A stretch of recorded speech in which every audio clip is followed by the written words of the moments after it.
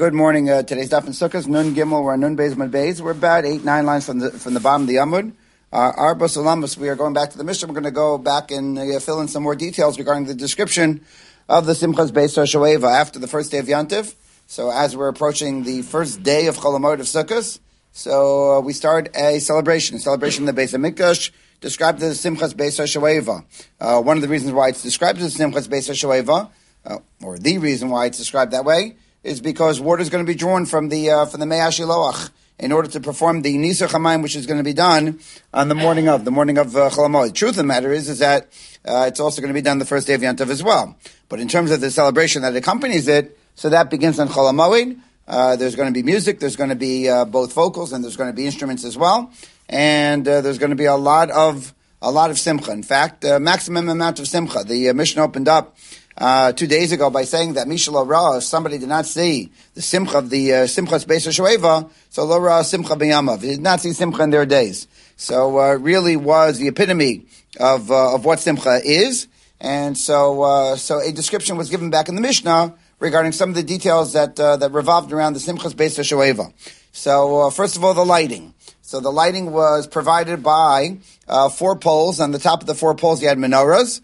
And ladders took us up to the top of the poles, in which you're going to provide oil that's going to last the entire night, and it provided illumination. So a couple details regarding the lighting. So that's where we're going to be starting off this morning. We are on Beis and Beis with Arba Sulamos. So there are 4 ladders because there's going to be 4 fixtures, if you will. So Tana Govasha Menorah Chamishim Amas. So in the Brisa tells us that it was 50 amas high. The Mishnah didn't tell us how high it was. So the Brisa tells us that it's 50 amas high. 50 amas high, again, just to give everyone a sense of what we're talking about over here. So that's approximately 100 feet in the air. 100 feet in the air, that's something. About 10 stories high, if you will. Okay, again, I'm just ballparking over here. In other words, an amma is somewhere in the range between 1.5 feet to 2 feet. So just to make our numbers simple, so I'm just assuming 2 feet. So it's about 100 feet in the air. Okay, I couldn't imagine climbing 10 feet in the air in a ladder. And if you can imagine climbing 100 feet in the air in a ladder, so that's something. And so now, going up the ladder, so you had Pirchei Kohanim, young Kohanim, and they'd be climbing up the ladder, and they'd be carrying a jug of 120. Now, and I say a jug, so the Gemara now wants to know, so the number of 120, is that a number for every one of the Kohanim? In other words, you had 4 fixtures, 4 Kohanim, and each one of them was holding 120 log. Is that the pshat? Or no, is the pshat in the Mishnah is it's 120 log total, so then take 120 divided by 4, so that's 30 each. What's the correct pshat? So Tashma, the Gemara says on this, I could say definitively, because we have a Raisa. Uvi yadehen ka de shemen shel shoshim log. So you had jugs that were 30 log each. Shehem kula 120 log, which makes for a total of 120 log. So over here, the Mishnah is definitive. The Bryce is definitive. That's going to be 30 each. Now, 30 log each. So again, if I could just help us wrap our heads around how much that is. So 30 log is approximately 10 liter. Approximately. Again, there's a range in terms of what the conversion is of a log to our modern units of volume measurement. But let's just for a moment think that they are considered that 30 log is equivalent to 10 liters. So 10 liters, if you will, that's 5 soda bottles. Okay, just to give you a sense of how much each one of them has to hoist up the ladder. Okay, it's a good amount to be walking up a ladder with. So Tana vehein mishubachin hayiyosmi benashal Marta ben Baisos. Now, how impressive a feat it is. So the Gemara says very. Well, actually, the Gemara says more than that.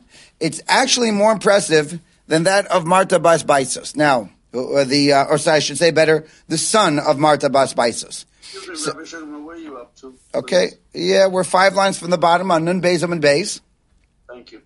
So, Amru al-Benashal Marta bas Baisos. So the Gemara says, so as far as the son of Marta bas Baisos is concerned, so he was able to walk up the ramp, and he was able to carry 2 thighs of a really large ox. So Mahalech Akev B'tzad Godel, and he would walk real slow. And despite the fact that it was really heavy, and generally speaking, if something's really heavy, you don't want to be slow about it. You want to walk quicker. But he was so strong that he comfortably was able to walk at a casual pace, carrying these two really large pieces of an animal. Now, despite the fact that he could do it, so the Kohanim said, you know what, this work has to be distributed amongst other Kohanim. Why? Because if you have a job that can be done by multiple people in the Beis Hamikdash, we have an idea of Rav Hamandros Melech, the idea that when you take the job, divide amongst others, and you have everyone participating in it, and you have more people participating in it, so it's more honor to HaKadosh Baruch Hu. This is a principle that we've gone through numerous times throughout Shas of Birov Am Hadros Melech. So to which the Gemara says, fine. So the Kohanim carrying up the Kohanim carrying up the 30 log, so that is actually up the ladder is actually more impressive. Okay, just give me one. My Mishubachin. So what makes the Kohanim going up the ladder even more impressive than that of the son of Marta Bas Paisus? So Elam and Mishum Yukra Hani Yukra Tvei. So the Gemara says, are we talking about weight? We're not talking about weight. Because the size of the two pieces of ox that was marched up is going to be weighing more than the oil. Well, we already gave a description of how much the oil is going to weigh. It's approximately 10 liters of oil. Okay, and so the Gemara's assumption is that the meat is going to be much more in weight than 10 liters of oil. So Ela Hasam Kefashim Maruba Velo Zakiv Hachas Lama Zakiv Tuva. So the Gemara says what makes it impressive is the incline. So when you're going up the ramp, so yes, it's at an incline, and it's at a pretty steep incline as well. But nevertheless, you could still walk up the incline, right? But when it comes to the ladder, you don't walk up a ladder, you climb up the ladder. And over there, it's nearly a vertical line going up. And so the Gemara says, so just based on the incline alone, it's more impressive to carry the oil up the ladder than it is to carry those big, heavy pieces of ox to go up the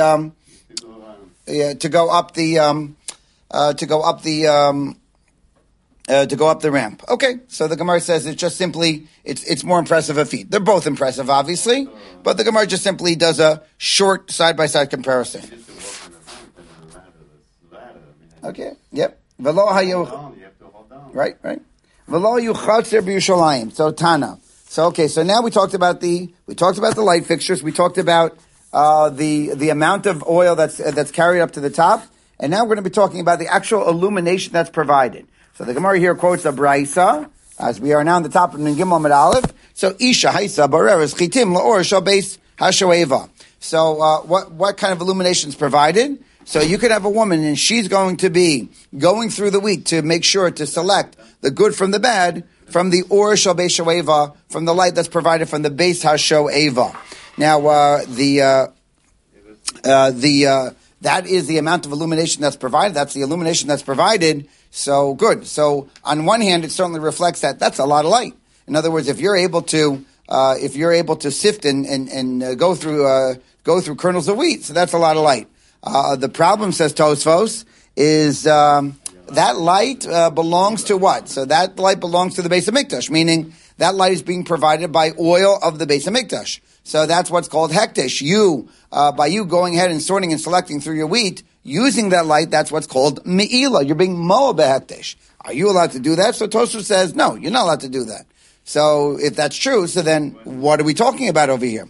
Take a look at top. Just 1 second. So just take a look at the top Tosfos over here. So B'Yerushalmi Parich Heich Bareres Ha'ika Me'ila Deshemen Upsila Hayushal Hektesh. So the Yerushalmi asks this question. Tosfos brings down the Yerushalmi, and that is the Yerushalmi wants to know you can't do that. So the Yerushalmi's answer is yeah, but that's not hana. Meaning when you're talking about things like sound and appearance and smell, so these are hanas that don't. That are not going to trigger the isser of me'ila. In other words, me'ila means that it has to be the kind of a hana where it's a tangible hana. And if we're talking only about something where you look at, or something that you're able to smell, or something that you're able to hear, so that's not enough of a tangible benefit where it triggers off the isser of me'ila. Tosfos says, okay, I understand the Gemara's answer, but I don't understand the Gemara's answer. Vikasha. Tosfos goes on. Now, as far as the Bavli's understanding of this, the Bavli says, look, when it comes to kol, and when it comes to mara, so even though there's no isser of me'ila, there's still usser. Meaning, as we've discussed many times, when it comes to Me'ilah is very formal. Me'ilah means that you violate the Isra of Me'ilah with all of its repercussions. Having to pay back full restitution, adding on 20%, 25% to be more accurate, having to bring a carbon Asha Me'ilah. So that's very formal. But there are many times where you may not be formally violating Me'ilah, but it's still going to be prohibited. You're still not allowed to get benefit. Tosfos quote cites the Gemara in Pesachim. So when it comes to Kol and Mareh, so even though there's no formal Isser of Me'ilah, still Asr. So Daleka Ha Isser Yiga v'Yishlam Debares Lav Dafke Ela Klamar Haisa Yichola Livror Mirova Ora.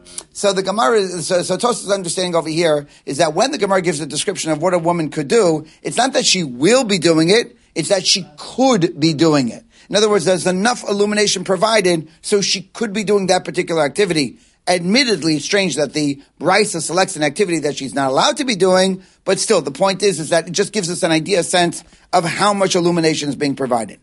Chasidim v'Anshe Maisa. We're on Gimel Aleph. We're 2 lines down, and now we're going to be starting off with some of the more popular and famous Gemaras that are associated with the Simchas Beis HaShoeva. Gemara quotes the Brisa, Yesh mehem amrim asher yilu etzenu shelo b'isha ziknosenu. So some group of people say, look, Baruch Hashem, we grew up in from home, and we've been from since birth. And as a result of that, we have nothing to be embarrassed in terms of our youth. And Elu Chasidim Anshe Maisa. So that's a description of the what the Mishnah described as the Chasidim and Anshe Maisa. And the Yesh Me'amar Me'mashrei Ziknusenu Shekapra Es Yilusenu. And then there's another group of people who say, look, in our youth, so we weren't so observant. We didn't grow up in an observant home, and we weren't observant in our youth. Or maybe we did grow up in an observant home, and we still weren't observant in our youth. Whatever the case is, but now Baruch Hashem, so we are shomer Torah, shomer mitzvos, and now Baruch Hashem. At least now we're Balei Tshuva. So Ela Balei Tshuva. And so the Gemara makes an obvious point, which is that's a description of Balei Tshuva. Ela ve'elo omer mashrim min shlochatu mishachat yashuv yim cholo. And so they both can agree. It doesn't matter if you're from birth or if you're a Balei Tshuva. Everyone can agree. Look, obviously the best thing to do is to be observant your whole life. But if you're not observant, we have this thing called tshuva, and a person could do tshuva. Okay. Tanya, we learned in the Brisa, Amar Lav Al Hillel Hazakin Sheshai Hasamech B'Simchas Beis HaShoeva Amar Kain. So when Hillel Hazakin was involved in Simchas Beis HaShoeva, Hillel Hazakin obviously was a participant during Bayis Sheni, and they had Simchas Beis HaShoeva during Bayis Sheni, and so he said, and perhaps one of the more famous statements made in the entirety of Shas, Imani Kana Kol Kan. Now, literally translated, if I'm here, so everyone's here.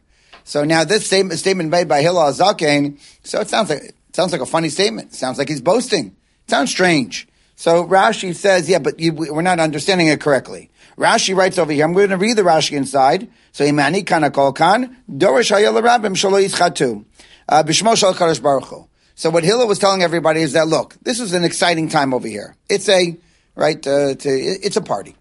And so what I'm telling everybody is everyone's got to be really careful.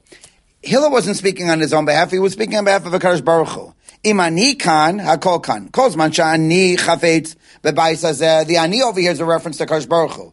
Meaning HaKadosh Baruch Hu says, look, as long as I'm here, we're going to have a Beis HaMikdash. But once I remove myself, we're not going to have a Beis HaMikdash. And obviously, what is going to be dependent on whether I'm here or I'm not here? It's going to be on the way everyone behaves. So the imani kana kol kan kozman shani chafetz bebayis hazeh v'shchina si shruya bo yehei kvod dukayim v'yavo hakol kan. So as long as the Shekhinah is here, so then we're going to have a functioning Beis HaMikdash.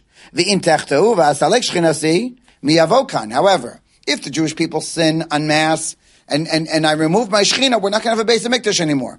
Okay, so it was basically, the way Rashi understands it, it was Hillel not speaking on his own behalf, but on behalf of HaKadosh Baruch Hu, cautioning the Jewish people, right? Even though, look, it's really exciting now and it's really leibedik, but at the same time, however, it's got to be mitigated. There's got to be a sense of there's still Shekhinah b'makom hazeh, and our behavior over here is going to really be the deciding factor of whether or not the Shekhinah is going to remain or the Shekhinah is not going to remain.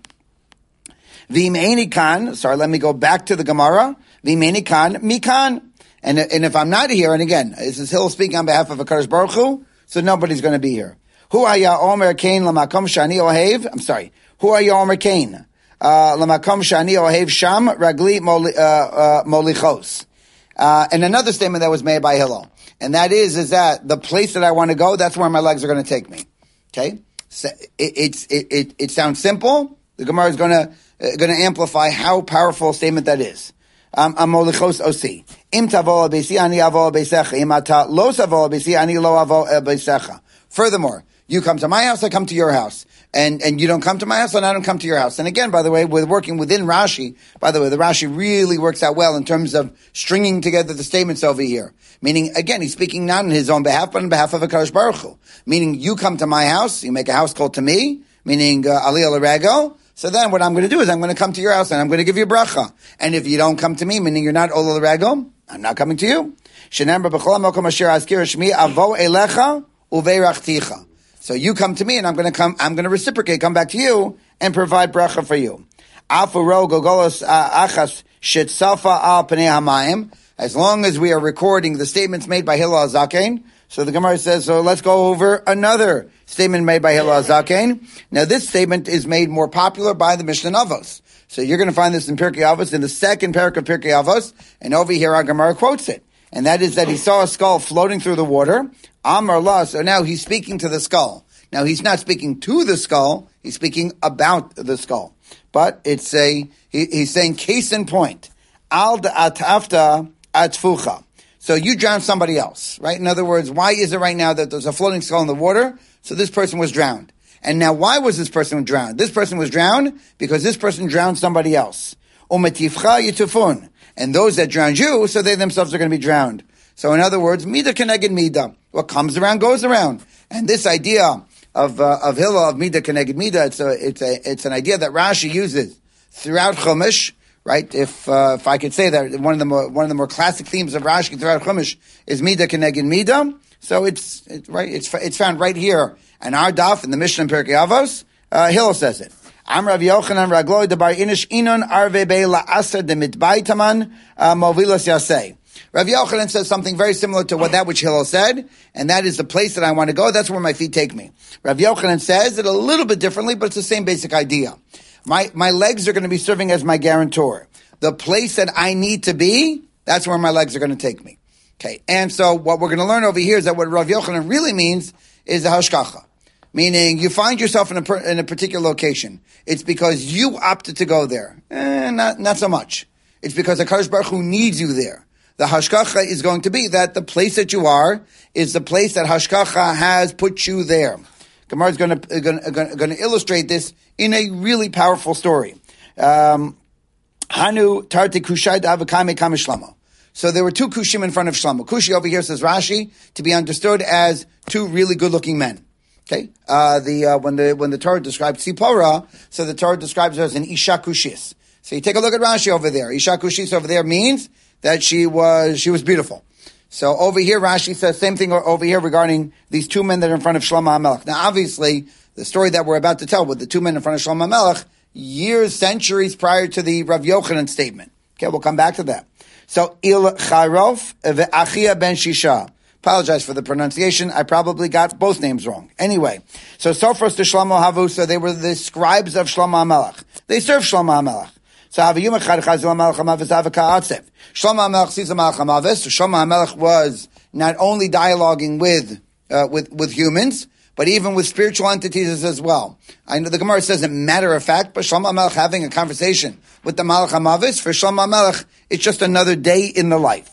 So Amalei Amai Tifta. So he asked, Shlomo HaMelech asked the Melech HaMavis, so why are you so sad? So Amalei, the Kabal Minai, Hanu Tarti Kushai, Diyasu Hacha. So Melech HaMavis says, because I got two names that just came up, and that is, your two Kushim, right? Your two scribes, your Sofrim. So they just came up on my list of people that I need to collect. So, okay, so I need to collect them, which means that they're going to die. So now, Masrinu L'Si'irim. So Shlomo HaMelech says, well, that's not good news. So what he does is that he hands over his two scribes and he gives them over to Se'irim. Rashi says, Shadim. Okay, so now what he's going to do, Shlomo HaMelech was a melech not only on the physical world, but also melech on the spiritual world as well. again, the Gemara says it over here so casually, so matter of fact that, it is surprising. It's definitely something which it shouldn't be. It's not just a regular day in the mill for any of us for hundreds and hundreds of years. Okay, but for Shlomo HaMelech, so fine. So he calls in the Shadim and he says, look, you see these two men over here? They need to be escorted. So he points to the Shadim and he says, you're going to be responsible for escorting these two men over to to a particular city. Which city is he going to take them to? Shadrinu leMechuza de Luz. Take them to the city of Luz. So we know that there is a city of Luz where people don't die. Okay, yeah, right? It's a good question. So Kimatel Mechuza de Luz Shchivu. So now, as they were approaching the city of Luz, in other words, I'm assuming over here that within the framework of the story, so they didn't actually get there. But as they were approaching the city of Luz, so the Malach HaMavis picked them off right there. So Lamacher Chazia Malach HaMavis Avakabadach. So the next day, so Shlomo HaMelech sees the Malach HaMavis and he's particularly happy. So Amalei Amai Bedichta. So the question is very simple. No? What made you so happy today? Amalei Ba'asu Dabau Minai Taman Shadrisu.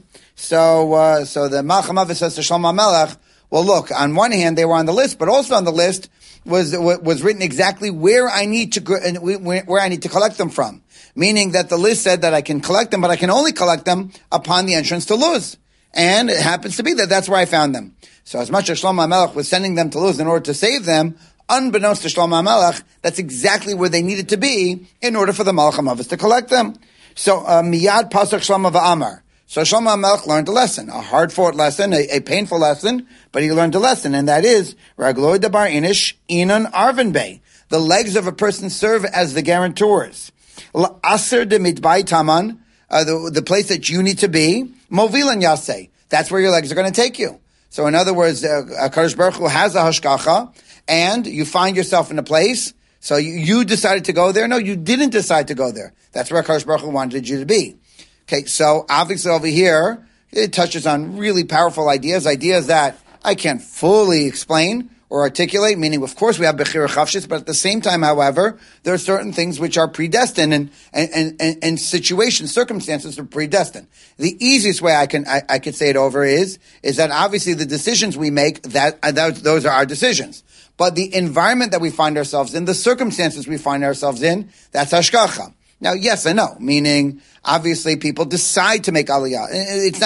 It's not as simple as I'm presenting it, and I realize it's not as simple as I'm presenting it, and it's complicated and more complicated than I can articulate it. But there is a balance between our ability to make our own decisions and at the same time being placed in certain situations by Kadosh Baruch Hu, because that's what the hashgacha demands. Okay, Tanya. Amar alav Rabbi Shimon ben Gamliel k'shaya samech simchas beis Yoshueva ayinot shmon avuka shor. V'zorek achas v'notal achas v'ein oga zubazu. So Rabbi Shimon ben Gamliel was a juggler. Now, before getting onto his juggling skills, so the first thing that we really need to establish is Rabbi Shimon ben Gamliel lived during the time of the Beis Hamikdash. So the answer is yes and no. Now that's a funny answer, but there's more than one Rabbi Shimon ben Gamliel. If you go down the Shalshalos, if you go down the Masorah, so there was a Rabbi Shimon ben Gamliel who was in fact living during the time of the Beis Hamikdash, and then there was a later Rabbi Shimon ben Gamliel who did not live during the time of the Beis Hamikdash.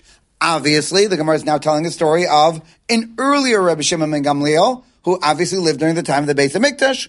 Okay, and now we get to his juggling skills. So what he was able to do, so he was able to juggle lit torches and eight of them. Okay, I could do 3, and I could do 3 non-lit. So, okay, so that's amazing. So, Kishu Mishtachava, Noah Shnei Gedolav Ba'aretz V'shochek, V'shocha, V'noshek Es HaRitzpah. And then he could do an unbelievable acrobatic act, and that is that he could put his weight on his fingers and kiss the floor. Now, it sounds like his feet are up in the air, so regardless of whether they're not, still, the idea that he can bend over and apply all of his weight to his fingers and kiss the floor, V'zokef. Right, it sounds like his feet went straight up in the air. In other words, that he went totally vertical. Now, this is something that nobody else can do. Okay, it was an unbelievable acrobatic feat. Vizui kida, and this is what we describe, what we call kida. In other words, there are different ways to prostrate oneself in front of a Kadosh Baruch Hu. So this maneuver over here that we described, which is really unique to Rebbe Shimon ben Gamliel, so it goes by the name of Kida. Now the Gemara says, Levi achve Kida, kame de Rebbe v'idla. So the Gemara says, now Levi, so he tried to do Kida in front of Rebbe. Now why was Levi trying to do in front of Rebbe? There's no Beis HaMikdash, meaning now we are definitely at a tekufa in Jewish history where there's no Beis HaMikdash. So what's Levi doing over here? So it will become evident in just a moment. He wanted to entertain Rebbe Yehuda Nasi, right? Okay. You want to make the Rebbe happy, so you entertain in front of the Rebbe. So that's what he that's what he was trying to do. And meanwhile, it went really south. In that, he got injured. And so the Gemara says, "Now v'hagar malei v'hamer Rebbe Lazo la'olam ha'itich adam dvarim kalpei mala sharei adam gadol hitich dvarim kalpei mala v'idlei umanu Levi." Now the Gemara says, "Now wait 1 second." The Gemara in Tanis. The Gemara in Tanis says that there was a famine, meaning you're going to see a lot of those kinds of episodes in the Gemara in Tanis. And it happens to be that Levi made a really, really sharp and critical comment about a Kadosh Baruch Hu. He said something he shouldn't have said. Essentially, we're going to get to Tanis short enough. He said, Kadosh Baruch Hu, right? It's your people right now that are in desperate need of rain, right? You're there. So he said something that was really sharp and really critical and biting, and he shouldn't have said it. And the Gemara over there says that as a result of that, he became lame because he said things that he shouldn't have said. And so the Gemara says, so which one is it? Meaning, what caused his lameness? Is it that which he said in Masechta Tanis, or is it over here when he was trying to do Kida? The answer is very simple. The answer is both. So v'havaha gamerleg. So the Gemara says both. In other words, when you do something that deserves an onish, so Kadosh Baruch Hu will punish you. When will he punish you? When you're at a vulnerable point of time. Right, this very, very reminiscent of the Gemara in Shabbos that describes that women during childbirth. So if they were lax in certain areas in halacha, so it's at that point in time when they are really vulnerable and really susceptible. So that's when HaKadosh Baruch Hu is going to be manish. In other words, HaKadosh Baruch Hu works within the natural order of things, and so at times of vulnerability, if you don't have the zechuyah, so HaKadosh Baruch Hu uses those times to extract. Levi Amametal Kamed Rebbe, B'Tamya Sakine. So Levi performed in front of Rebbe, juggling 8 knives. Okay, now before the Kida, after the Kida, right? I don't know. So the Gemara says Shmuel Kamei Shvor Malka B'Tamye Mazge Chamra. Shmuel would be juggling in front of Shvor Malka. Shvor Malka, right? Not totally clear, but seemingly is a non-Jewish king that lived that reigned somewhere in the Bavel area, and Shmuel had this we see a number of times. He had a relationship with him, and Shmuel would entertain in front of Shvor Malka. I know it sounds strange. Shmuel's he was a Mar Da'asra. He was the leader of the Nahada community. Okay, and again, at what point in his life are we talking about? Unclear, but still, the point is that he entertained, and he did so by juggling. Now he juggled cups, and Rashi says it's rather impressive because the jugs were filled. And he didn't spill while he was juggling. Okay, that's impressive. And Abai Kamei de Rabba B'Tamya Bey V'Amrele Barba Bey. Now Abai would juggle in front of Rabba, right? Rabba was his Rebbe, his father, right? The one who took care of him both physically, spiritually. And so Abai performed in front of Rabba and he juggled eggs. Now some say 8 eggs, some say 4 eggs. Okay, so again, the idea over here, these last 3 episodes that we just went through, not only is the performance done at the Simchas Beis HaShoeva, but anytime you want to create a moment of joy and happiness, and you want to perform in front of your Rebbe, so the Gemara seems to endorse such a practice. Tanya Amar V'Shua ben Chananya Kashayita Smechem Simchas Beis HaShoeva La Re'ina Shena Be'einenu. So when we experienced the Simchas Beis HaShoeva, so there was no sleeping that was going on. So we were in the Beis HaMikdash day and night, no sleep. Now, so we're going to now go over the Seder Hayom and the Seder Halayla. So as far as Seder Hayom is concerned, so you first had the Karban Tamid, then you had Tefillah. By the way, the Gemara over here is really clear. There was both Karban and there was Tefillah during Bai Sheni. Meaning the Tefillah was instituted by Anshe Knesset Gedola. And that was at the beginning of Bai Sheni. Now, we say in the Gemara Brachos that Tefillah is keneged tmidim, that we daven in lieu of the fact that we no longer have karbanos. Now we're going to say a little bit differently, right? Or we're going to sharpen our understanding. It doesn't come in lieu of the tefillos, it comes in conjunction with the tfilos. So over here, we're getting a really clear description. So it would be the carbon tamid. It would also be tefillah as well, meaning shachris, what we call shachris. Misham the carbon musaf, misham the tefillah musafim. And now you bring the carbon musaf and you daven musaf as well. Misham the beis hamedrash, misham la achila v'shtia. So then you would go to the beis medrash to learn, and then you would eat and drink. And remember, it's Sukkah. Okay, so you found a nearby Sukkah. So presumably, so misham la tefillah mincha, misham la tam shel bein harabayim. Now there would be mincha, and then there would be carbon. Interesting over here that when it comes to mincha, you first daven, then you offer the carbon. I can guess why the order over here gets switched around, but it would be a guess. I don't know if I'm right. I'll pass on my guess. So mikan ve'elach l'simchas beis hashoeva, and then so that was the entire day. Now what about the night? Okay, and the night was simchas beis shoeva. That was the celebration that was done that we've been describing now for the past couple of days. So Ini, the Gemara says, now, this is done for the entirety of Chol HaMoed of Sukkot. Okay, so that's a lot of consecutive days in which you're not sleeping. Humanly possible? The Gemara says, no, it's not. It's not humanly possible. And that brings us to the Gemara's next question. So Ini v'amar Rav Yochanan shvur shelo yishan shlosh yamim malkin oso v'yashan la'altar. A person makes a shvur that he's not going to sleep for 3 consecutive days. Impossible.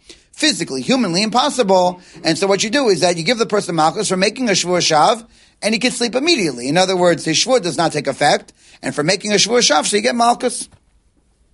So how are we going now? 7 consecutive days. Now, I know it's not 7 consecutive days. We already learned that it doesn't override the Shabbos, it doesn't override the Yontif, but we could be talking about 6 consecutive days in which you're going to have Simchas Beis HaShoeva, and you're not sleeping for those 6 consecutive days. Impossible.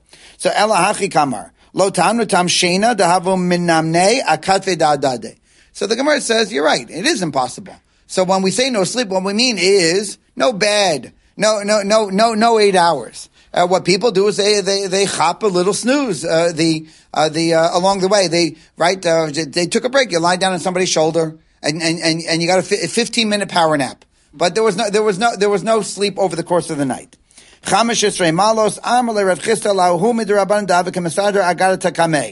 So someone made the following comment in front of Rav Chisda, someone who was involved in a Gadata.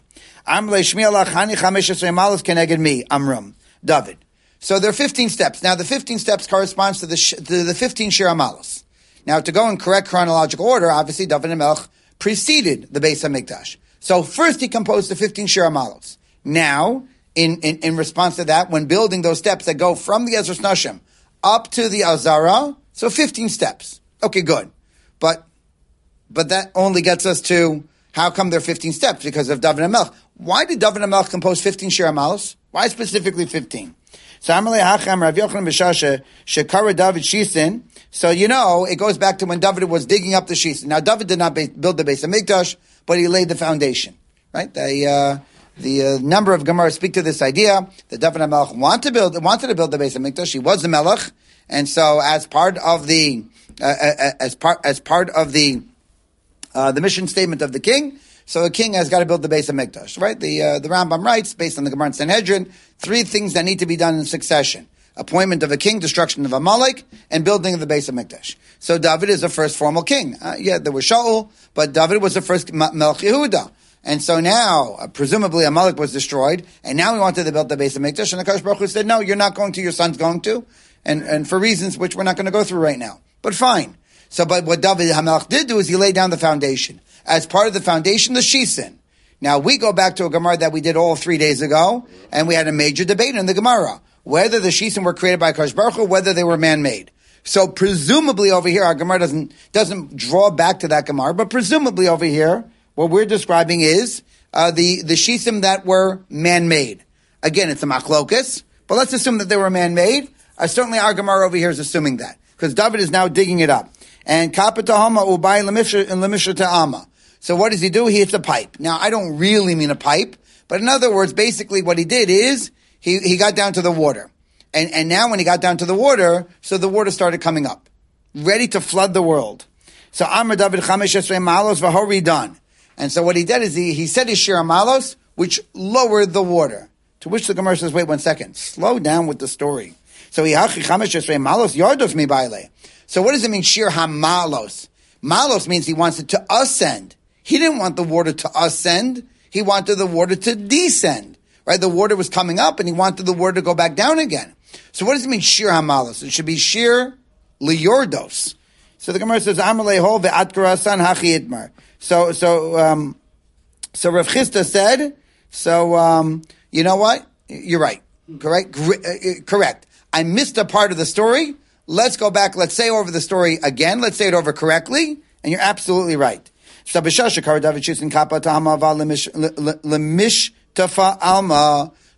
off with the same way. So David HaMelech was digging in order to create the shisin, to create the hollow area underneath the mizbeach. And meanwhile, so good. So he hit water. And not only did he hit water, but the water was coming up, flooding the world. Amar David mi ika diad yishar lemiktav shame achaspa. So David HaMelech says, look, here's my plan. I'm going to write Shem Hashem on a piece of shard, earthenware shard. I'm going to drop into the water, and the water's going to come back down again, and flood avoided. Now, how did he know that strategy was going to work? I don't know, but he knew. So, but what he wanted to know is that obviously that strategy is going to involve erasing Shem Hashem. You're not allowed to erase Shem Hashem. Now, he's not erasing it. It's going to happen on its own. It's grama, but still, are you allowed to do that? Now, the question is a little bit strange because if the world is going to be flooded, so we're talking about pikuach nefesh. So what can you do for pikuach nefesh? Almost anything. And certainly, mechikas Hashem would certainly seem to be able to bend if we're talking about pikuach nefesh of the entire world. So, the Gemara doesn't ask that question. It's an obvious question, and I don't have great answers. But anyway, so he asked a shaila. So, v'nishle b'tahoma, we're now on the top of Nun Gimel and base, and, v'nishle b'tahoma umanach. I'm sorry, that was the end of the sentence, which I should have read. So basically what he wanted to do was he wanted to throw the shard into the water so that the water would go back down. So, leka dekamar le midi.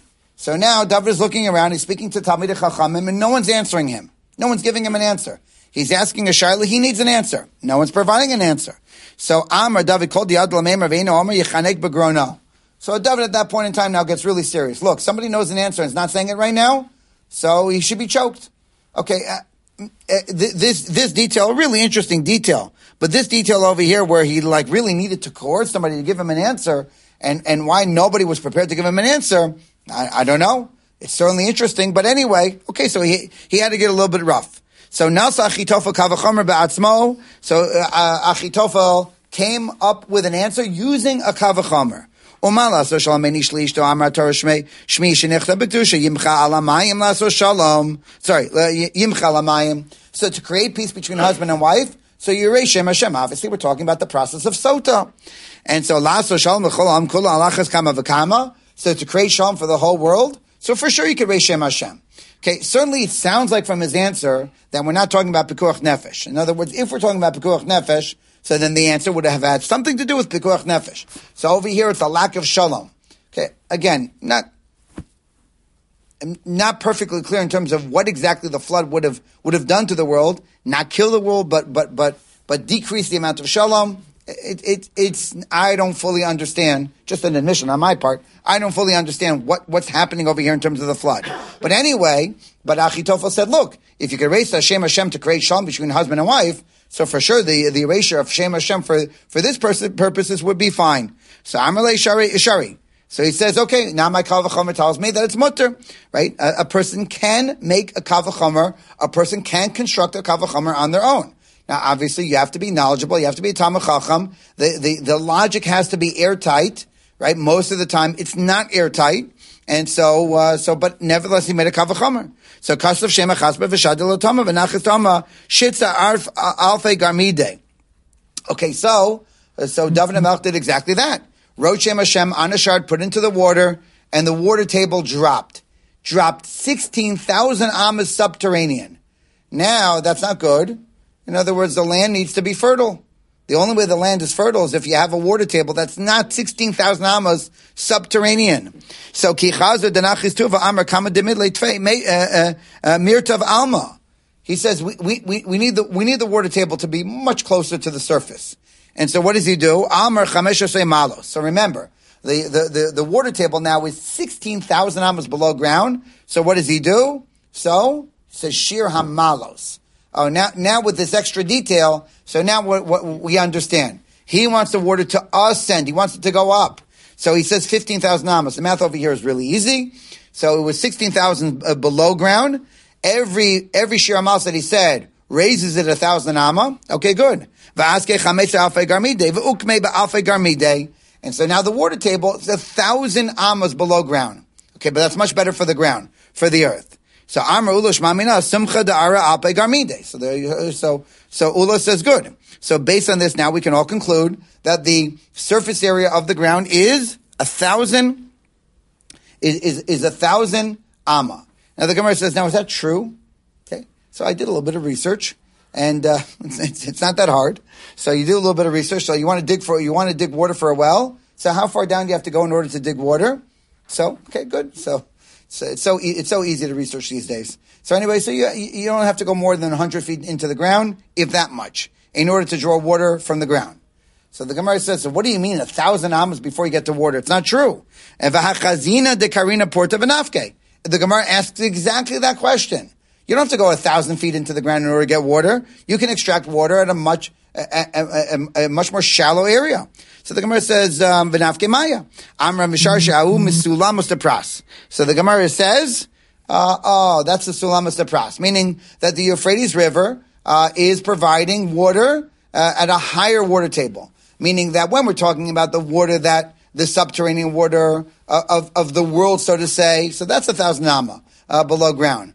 But there's plenty of water sources that exist between the surface and 1,000 amas, but that's being provided by natural well springs and natural water sources. Obviously, the Euphrates in Bavel was the most popular water source. So what it's going to do is that it's going to go in. It's not only running the ground; it's also running through the ground as well. And so when you're digging and you're getting well water that's much less than 1,000 amas, it's because it's being provided by these natural springs and these natural water sources. Amdu Kohanim b'shar el yon sheyared by Rav Yirmiyah lamala asir senachis chamisha v'kai asara dema denachis asara v'kai achamisha teko. So as much as we gave a description of the Simchas Beis HaShoeva where they would be walking down the 15 steps, so they would stop at step number 10. So the Gemara asks a really simple question. 15 steps, got it. Stop at step number 10. Is that 10 from the top or is that 10 from the bottom? And the Gemara says, it's an excellent question. I don't know the answer. Take it. Tana Rabbanan, just to finish up to the Mishnah. So in the description of them walking eastbound to the eastern gate, so what they would do is that immediately prior to getting to the eastern gate of the Ezras Nashim, they would turn around and they would bow to the base of Mikdash. They would bow to the Shekhinah. And they said our forefathers did not do this. Our forefathers remained east and bowed east, meaning they were over to Avodah Zarah. They bowed to the sun. We, on the other hand, so we learned our lesson. We're not being over to Avodah Zarah. So, but the language of the Mishnah is a little superfluous. They faced east and their back was to the west. Well, of course. If you're facing east, your back is to the west. So,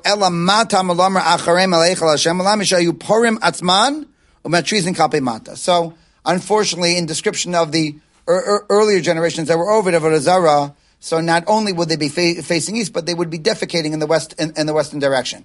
Now, obviously, that is shocking, and obviously a terrible affront, and that they wouldn't say explicitly, but they made reference to it. So, Anu Lashem Einenu Iniva Amar Rabbi Zera Kol Amar Shma Shma Kila Amar Modim Modim. So the Gemara says to repeat Shem Hashem. So you're not allowed to repeat Shem Hashem. The Gemara quotes over here that if you say Shma Shma, repeating Shma Shma, so you are. It's if you're acknowledging two deities, which is the antithesis of Yiddishkeit, meaning we're monotheistic, not right. We don't. We don't have any kind of duality. And so this idea that you say Shem Hashem 2 times in a row, so the Gemara says that's not appropriate, that's not right. Ela hachi amre. So the Gemara says, okay, so we're just going to reinterpret it. Hema meshachivim kedma va'anu la'Hashem ve'einenu la'Hashem yachalos. So really what it is that we are to HaKadosh Baruch Hu and our hopes and our tefillos are to HaKadosh Baruch Hu. But it's not just a repetition of Shem Hashem. It's a statement that's to be understood in its totality, that we acknowledge HaKadosh Baruch Hu, and we hope that HaKadosh Baruch Hu answers all of our tefillos. That's the basic meaning and the intent of their tefillah. Okay, we'll stop here. Tomorrow we'll pick it up with the Mishnah. Okay, a quick recap. Okay, just a really enjoyable daf today, describing the Simchas Beis HaShoeva. Some details in the lighting, how high the lighting was, how much oil was used, how much illumination it provided. That was the beginning of today's daf.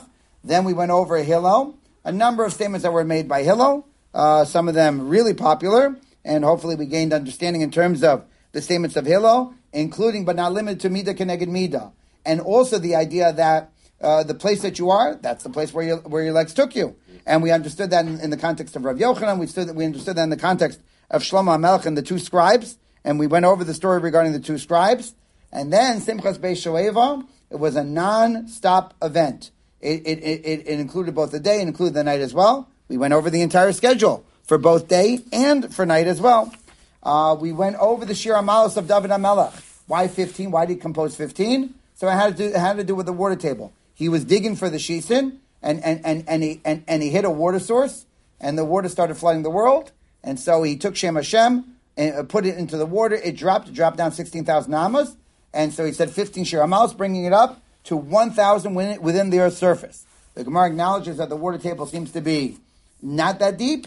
So the Gemara says, you're right. And so there are natural water sources that provide water between surface and 1,000 amas, but the actual, as far as the actual water that is subterranean, it really starts at 1,000 amas, outside of the natural springs. And just a couple more details, which we tried to investigate in terms of the Simchas Beis HaShoeva. What 10th step is the Mishnah making reference to? Gemara says, excellent question, unclear.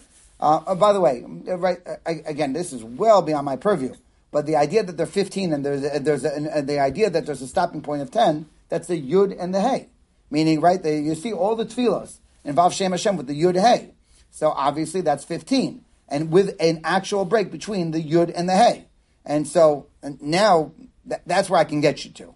Now, obviously after that, the question of whether we're starting with the 10 and then with 5, or we start with 5, then with 10. Okay, obviously, right, now we're in an area that's well beyond my pay grade, but I understand the basics in terms of what the Gemara is trying to gather with the 5 and 10. And then finally, the last thing we did is the unfortunate behavior of the earlier generations. Ad kan.